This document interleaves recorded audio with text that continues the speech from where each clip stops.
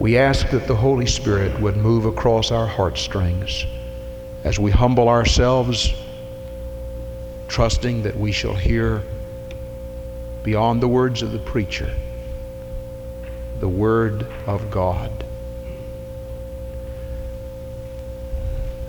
Lord, encourage those who are defeated and discouraged. Bring strength to the weak. Bring healing to the sick. We pray that those who are here without God, never having trusted the Lord Christ as Savior, that this will be a day of commitment and decision as the Holy Spirit draws that one to Jesus. In Christ's name we ask it. Amen.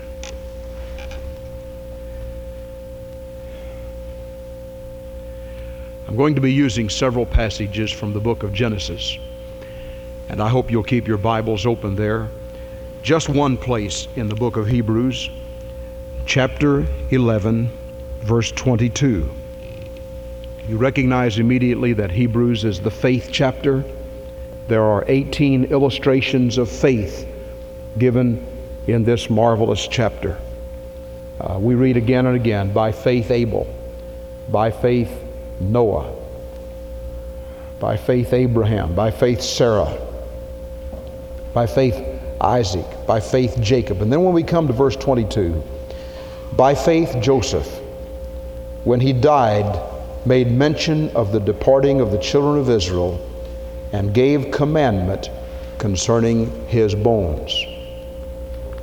Last Sunday, we brought a message called A Coffin in Egypt. A coffin in Egypt. Somebody told me later that day, someone said, they were remarking about the subject, a coffin in Egypt. Somebody said, well, you never did mention anything more about the coffin. Well, I'm sorry I didn't make that clear. The coffin in Egypt remained as a hope for the people of God for 400 years.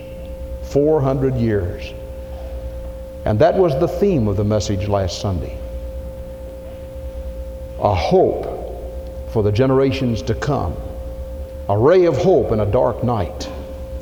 We honored all of those who are our senior Christian citizens last Sunday. We recognized those who were 59 years of age and above. We called them our experience and our wisdom because they've been through it. Those are they who were born in 1924 or before. These led us through some very turbulent days in this nation's history. Some of those were present during World War I. All of them helped us through the dark days of the Depression, the Great Depression. All of them were involved in the nation's life during World War II and the Korean War and the Vietnam War and all the other problems that this nation has faced. And so we honored them as our Christian friends whom we just call experience and wisdom. And the theme of the message was, do you want your life to be a ray of hope in a dark world? So that when you are put in a coffin, if the Lord tarries, and people go out to stand by your grave, will they remember you as somebody who stood for something? Somebody who was a man or a woman of faith. And as your name comes up at the table, or as a conversation piece, or your relatives look back and remember that you were their grandmother or grandfather, or you were part of their lineage, or you were part of their family circle, or you were somebody that made an influence on time, will they be able to say, because that person lived, my faith is stronger? Now that was true with Joseph. And for 400 years, Joseph's coffin remained in Egypt, not buried, not forgotten. The grass and weeds and trees didn't grow up around it. For all those years, it remained as a monument of hope that one day God would visit Egypt. He would visit Israel in bondage in Egypt and lead the people of God free. And the scripture tells us that when Moses led the children of Israel out of Egyptian bondage, they took that coffin. And years later, after Moses had died and God had buried him, and Joshua was raised to be the new commander-in-chief, he stood on the banks of the Jordan River before they went into Canaan, and he commanded that that coffin that had been brought from Egypt be taken across the Jordan River into the land of Canaan, just as Joseph had prophesied. And so that ray of hope was fulfilled. Now today, I want to speak on the same man, but from a little bit different angle.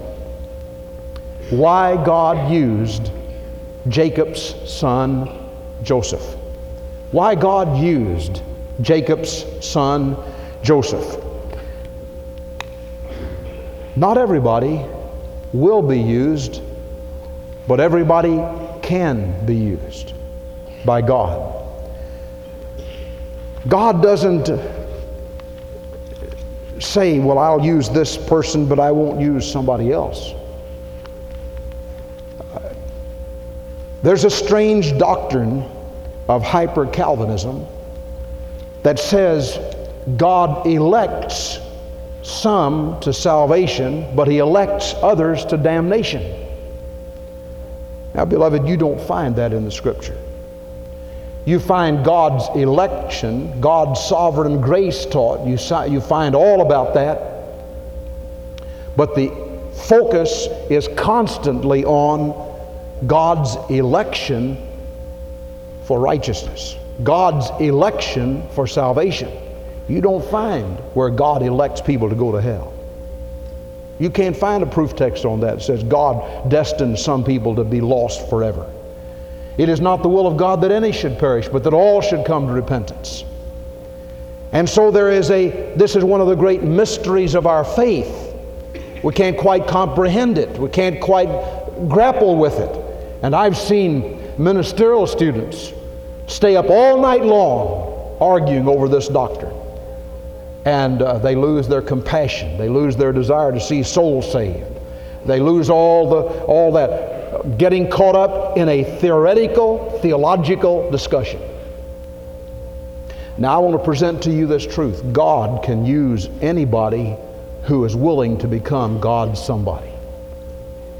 God will use you, whoever you are. Those who are graduating from high school this year, those who are graduating from Western University or any other college, or those who have never been to college, those who didn't even finish high school. God can use you if. But you'll have to pay the price. And that's what I want to talk to you about. R.A. Torrey wrote a little book called Why God Used D.L. Moody. He mentioned a number of things. He mentioned that Moody was a man of compassion. He was a man free from the love of money. He was a man who was a serious student of Scripture. He was a man free from pride. He was a man endued with the power of the Holy Spirit. And on he went. Those are descriptive terms that tell us why God was able to use that man who had less than a 7th grade education. That man who, when he was saved, when he was 17 years old, and he went to that church, and the smug deacons had a plan that you had to give an acceptable testimony before they would receive you. And they said, now what does Jesus mean to you, Dwight? He was 17, just gotten saved. Well, he sort of bit his fingernails and chewed just scratched his head. He said, everything in general and nothing in particular. That was his testimony. And they said, we're sorry, Dwight, we can't baptize you. You can't become a member of this church because your testimony isn't strong enough. But that's the man that went out to win 1 million people to Jesus. But he was a man who was willing to pay the price. A few years later, we find him in Chicago, 19 years of age, a crack salesman in the shoe market. And he wanted to make $1 million. And God put on his heart 1 million souls. And he resigned his work and went into the soul-winning business. And before he died in 1899, he had personally won 1 million men to Jesus. God can use anybody. He can use you, whoever you are. You might come from a background of trouble. You might come from a background of problems. You might have come to the age where you are right now, and you think, well, God could never use me because I've made so many mistakes, and I've made so many failures, and I've just messed things all up. God can use you. He's demonstrated that again and again in Scripture. And so I want to give you this morning 7 reasons why God used Joseph. Joseph, most unlikely man. And the first reason I want to give you is that he was a son of promise. Look in Genesis chapter 30, verses 22 through 24. And God remembered Rachel, and God hearkened to her, and opened her womb. And she conceived and bore a son, and said, God hath taken away my reproach. And she called his name Joseph, and said, the Lord shall add to me another son. Now, just reading that in context, or just lifting it out of context, you hardly get the picture. Joseph was a son of promise. Remember that Jacob loved Rachel. He served 7 years for her, and then was given Leah. And Laban said, you have to serve 7 more years if you want Rachel. And so he served 14 years, and the Scripture says those years seemed as nothing because of the great love he had for that girl. He loved Rachel. And Jacob ended up with 2 wives.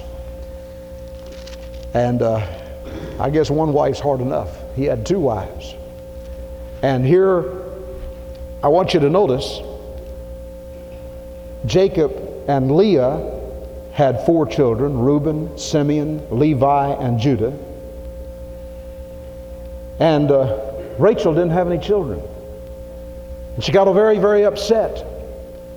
And like her, one of her great ancestors, Sarah, she became a little bit hasty. And she said, now, here's what you need to do. Said, Jacob, I have a handmaid named Bilhah. You take her, and whatever children she has, they'll be mine. And so Jacob and Bilhah had 2 sons, Dan and Naphtali. Well, Leah got a little bit upset because she wasn't having any children now. And so she came back and got upset with Jacob and said, you give me some sons. You see, the problem with trying to give yourself to 2 women, God's plan was 1 man for 1 woman for life. That's God's plan. There's some people that miss that plan. There's some people that mess that plan up. And God can pick up broken pieces and put them together again. But God's original basic plan is 1 man for 1 woman for life. But we see again and again in the Scripture how God steps in when somebody comes and says, Lord, I've just fumbled the ball, messed up. I need your help. And Jacob and Leah had 2 more children by Zilpah, Leah's handmaid, Gad and Asher. And then Jacob and Leah had 2 more children, Issachar and Zebulun. You got his children, her children, their children. Really a confusing thing. Now, I'm not making fun, because there are people in this very auditorium and within the sound of my voice today who have had that same problem. And if you know me on a personal basis, I don't make fun of you. I love you. But I wouldn't be true to God's Word if I didn't declare the whole counsel of God, would I? That's what God says. Now, God's plan is one woman and one man for life. That's God's plan. You think hard and fast before you go through with some kind of a divorce. Well, Jacob still loved Rachel.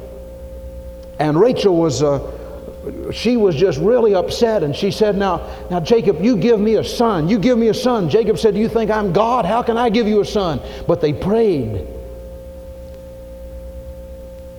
And Jacob and Rachel had a son. His name was Joseph. He was a son of promise. He was the first son Rachel had. Jacob loved Rachel with all of his heart. And if you read between the lines in the Scripture, you have to understand that Jacob probably loved Rachel more than he loved any of those other people. Therefore, when Rachel gave him that son, Joseph, he loved Joseph. Now, Joseph was a son of promise. That's one reason God was able to use him. But now hold it. Watch this. The real reason God was able to use him because he was a son of promise is because Joseph was able to overcome his home background. You talking about fighting and scraping and upset and people mad at each other and jealous over one another, and two women that were jealous of each other, and the sons and brothers that fought with each other. All that went on. You've got that in your home? You think, well, I could never amount to anything. I just come from a home where there's cheating and lying and scraping and people have been dishonest, and my mom and dad got a divorce and we've had all kinds of problems. I can't do anything. That's not true. God used Joseph because he was able to overcome the problems of his home. And young people, we have never had a time in all the history of America when we have more home problems than we have today. Never.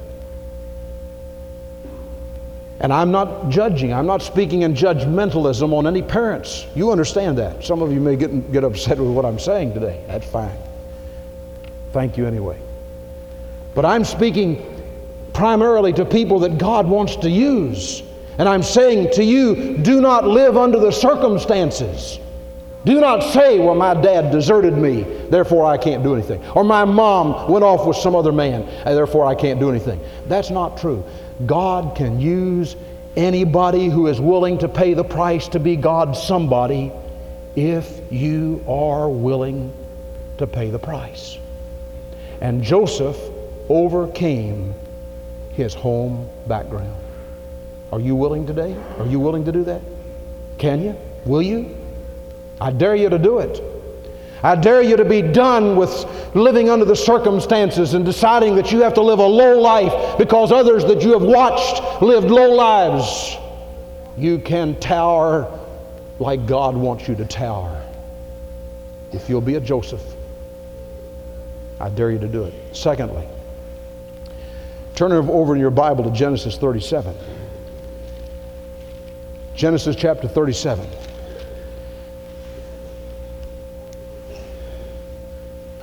God was able to use Joseph because he was a man who dreamed dreams. Genesis 37:5, and Joseph dreamed a dream. And he told it to his brethren, and they hated him yet the more.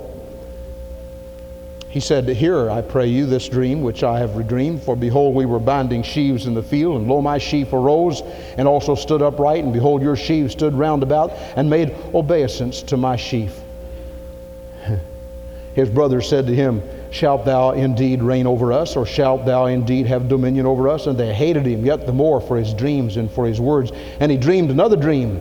And he told to his brothers, behold, I have dreamed a dream more. And behold, the sun and the moon and the 11 stars made obeisance to me. And he told it to his father and his brothers. And his father rebuked him and said, what is this dream that thou hast dreamed? Shall I and my mother, shall I and thy mother and thy brethren indeed come to bow down ourselves to thee to the earth? And his brethren envied him. But his father observed the saying. Joseph was a man of dreams. Now, Joseph is one of the few men in the Bible about whom there is leveled no criticism. There were two men in the Old Testament more like Jesus than any others, and they were Joseph and Daniel. There's not one word of criticism leveled at either one in the Scripture. There have been many Bible commentators and Bible students who have come along and said, well, look, Joseph was just a braggart and he was telling all of his dreams. I don't think that.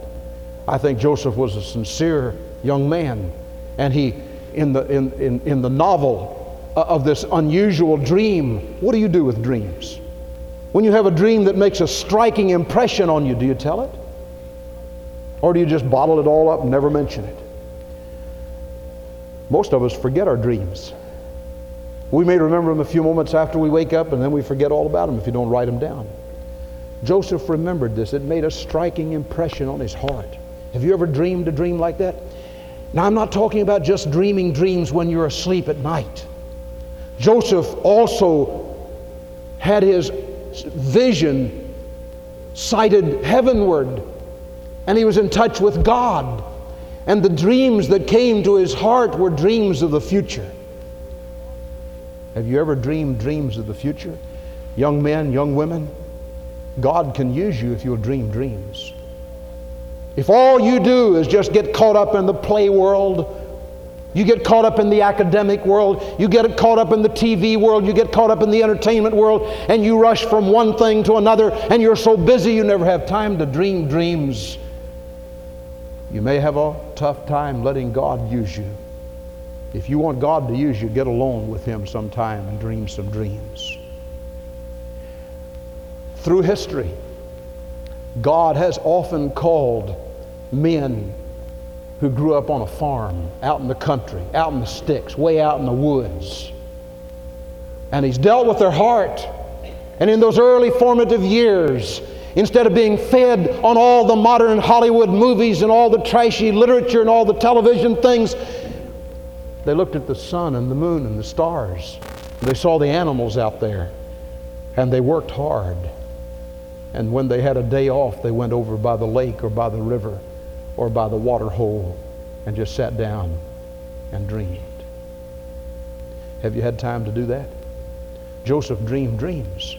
He was the kind of young man God could use later because he had some quiet time and allowed God to speak to his heart. He was a man of dreams. There's a third reason God used him. Look in chapter 39, verses 1 to 3. Just verse 3. And his master saw that the Lord was with him, and that the Lord made all that he did to prosper in his hand. Joseph had a vital relationship to God. He knew the Lord. Joseph had a vital contact with God.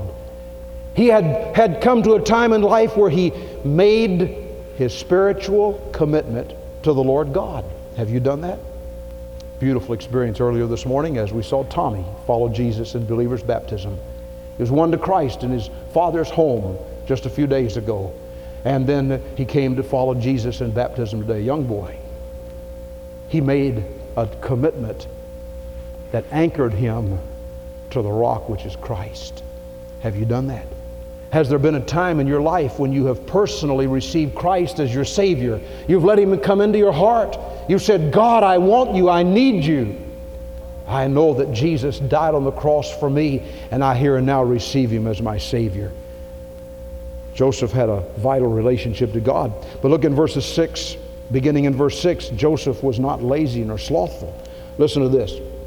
Beginning in verse 4, and Joseph found grace in his sight, and he served him, and he made him overseer over all his house, and all that he had he put under his hand. And it came to pass from the time that he made him overseer in his house and over all that he had, that the Lord blessed the Egyptian's house for Joseph's sake. And the blessing of the Lord was upon all that he had in the house and in the field. And he left all that he had in Joseph's hand, and he knew not anything that he had save the food which he did eat. And Joseph was a handsome person and well favored. Joseph was not lazy or slothful. One of the tragedies today is laziness. Honorary laziness. You hire somebody for 8 hours and they take an hour break in the morning and an hour break in the afternoon and take 2 hours for lunch. If you're hired for 8 hours, give your employer 8 hours. And don't be a time watcher. Give them a little bit more than 8 hours. I go to these places sometimes where everybody gets off at 3 or they get off at 5, and here they all lined up at the punch clock. We're hardly waiting to get in there. Give your employer a little bit extra time. Do a little bit more than is required. Young people, do that in your early life. Somebody says, I'll give you $20 to cut my grass. Do it for $15. Boy, that's different, isn't it? Somebody hires you for 8 hours, give them about 8 hours and 15 minutes or 20. And when you get through, say, can I do anything else for you? Now, that's really different. Unions won't like that, will they? But I want to guarantee you, it's that extra thing that makes you valuable. And the reason Joseph was used by God is because he learned not to be lazy or slothful in his work. There's another reason. In chapter 39, verses 7 to 12, he knew how to withstand temptation. It came to pass after these things that his master's wife cast her eyes upon Joseph, and she said, lie with me. And you know the rest of this story. That unscrupulous, wicked woman lusted after young, handsome Joseph. That's really a reverse thing. It sounds like something you'd read in the 20th century, isn't it? And she lusted after him and wanted him and set every trap imaginable to get him. 17, 18, 19-year-old young man. All kinds of temptation available. And Joseph said, no, I'm God's servant. I'm not going to do that. I'm not going to do that. And he said no to temptation. And young people, you're going to be faced with every temptation in the book. Your parents are going to trust you. They'll not be at home. You have free course to your home. You can invite your girlfriend over to your home or your boyfriend over to your home, and nobody will ever know. But God knows. You can go out in a car at night on a date and park on Lover's Lane somewhere. And nobody will ever know, but God knows. And Joseph faced all those temptations, and he said, no, I'm God's property. That's the reason God could use Joseph. There's something else. Look in chapter 45, verses 1 to 8. In chapter 45, verses 1 to 8, and Joseph could not control himself because before all them who stood by, and he cried, cause every man to go out from me, and there stood no man with him, while Joseph made himself known unto his brothers. You know about it. Joseph had been sold into slavery. He was down in Egypt. Years had gone by, and now he is the prime minister of the land. He has changed. He is a mature man. His brothers remember him as a young boy. They don't know what he looks like anymore. They haven't seen him for years. Joseph remembers them because they were all older than he. And here they come down wanting some corn, wanting something to eat. And Joseph is their prime minister. The dream has come true now. And they are bowing before Joseph. And when Joseph sees it, and they don't know him and he knows them, the scripture says he could not control it any longer, and he wept before them, and he said, I'm Joseph, I'm your brother. I'm your brother. What am I trying to say? He became his brother's keeper. He became his brother's keeper. He was concerned with compassion about others. Oh, may God deliver us from this self-centered selfishness that's so much part of us today. Joseph was his brother's keeper. In the long ago, Cain said to God, when God said, where is your brother? Cain said, am I my brother's keeper? And down through the ages there has echoed again and again and again, yes, you are your brother's keeper. It matters whether your next door neighbor goes to heaven or not. It matters whether those students you graduate from high school with, whether they know whether you're saved or a Christian or on your way to heaven or not. It matters what you do with your life as it relates to other people. That matters. And God was able to use Joseph because he became his brother's keeper, and he had compassion and love that reached out to them. Oh, I think it was D.L. Moody that used to say, We could win the world to Christ in 24 hours if we could really convince them that we loved them and God loved them.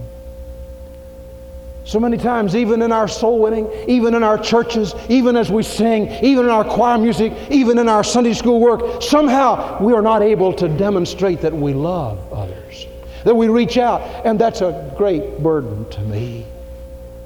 In our Anchored Christian School, it's my prayer that God will so put a heart of love in the hearts of teachers that even though we must discipline, there will be students know that that discipline is administered in love. That there will be a reach out of love. We are our brother's keeper. Mom and Dad, you're the keeper of your son or daughter. You must administer judgment. You must administer discipline. But always let it be in love, remedial, to draw them to you. Never to push them away, but to draw them to you. The church sometimes must administer discipline, but it's always to draw them closer to Jesus, never to push them and stomp on them and push them down further when they're down, but to lift them closer to Calvary and to God. Years ago, John Wesley was part of a holy society when he was in college. It was called the Holy Club. They wouldn't let anybody in it that wasn't holy. On his way back from Georgia, where he had ministered to some people in the nation, in the land here in America, in Georgia, the state of Georgia, he was on his way back with some Moravians on board. And the Moravians reached out to him in love. He later said, I had never experienced anything like that. He said, I knew the legalism of holiness, but I'd never felt God's tug of love. Oh, I believe in righteousness. I believe in holiness. Without holiness, no man shall see God. But for God's sake, let's administer that in love, in compassion. That's what Joseph did. That's where God could use him. Last of all, my time is up and I could preach an hour on every one of these points. The last reason God could use Joseph is because he remained, even after his death, a ray of hope. He pointed to Jesus. He pointed to something better. In the last chapter of Genesis, those last verses, and Joseph, verse 24, Joseph said to his brethren, I die. God will surely visit you and bring you out of this land into the land which he swore to give to Abraham, to Isaac, and to Jacob. And Joseph took an oath of the children of Israel, saying, God will surely visit you, and ye shall carry up my bones from here. So Joseph died, being 110 years old, and they embalmed him, and he was put in a coffin in Egypt. And that coffin in Egypt was a constant ray of hope. Every time they walked by it, they said, you remember that man? You remember that? I believe that his father was Jacob. His mother was Rachel.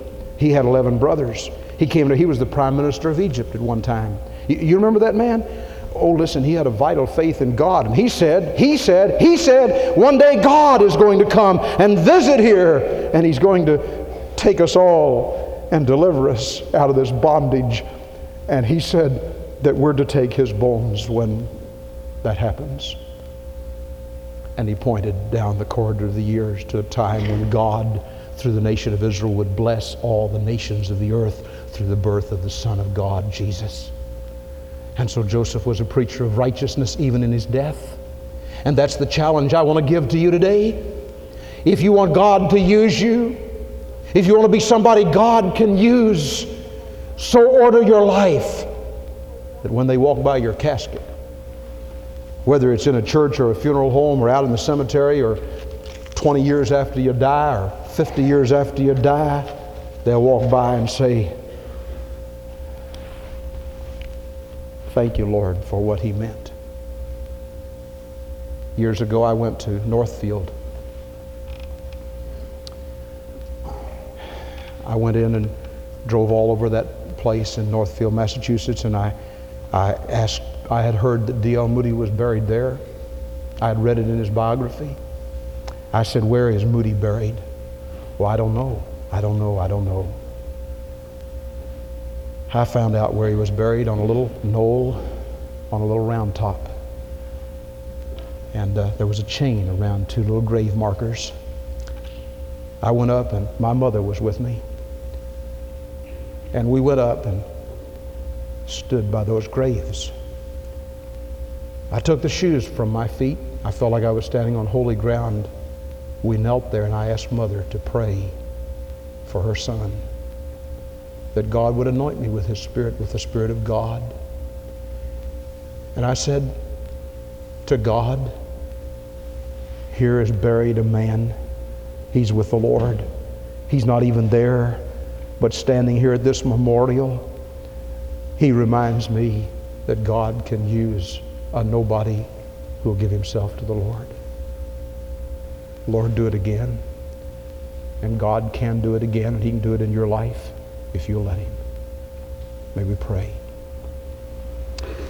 Every head bowed, every eye closed for just a moment.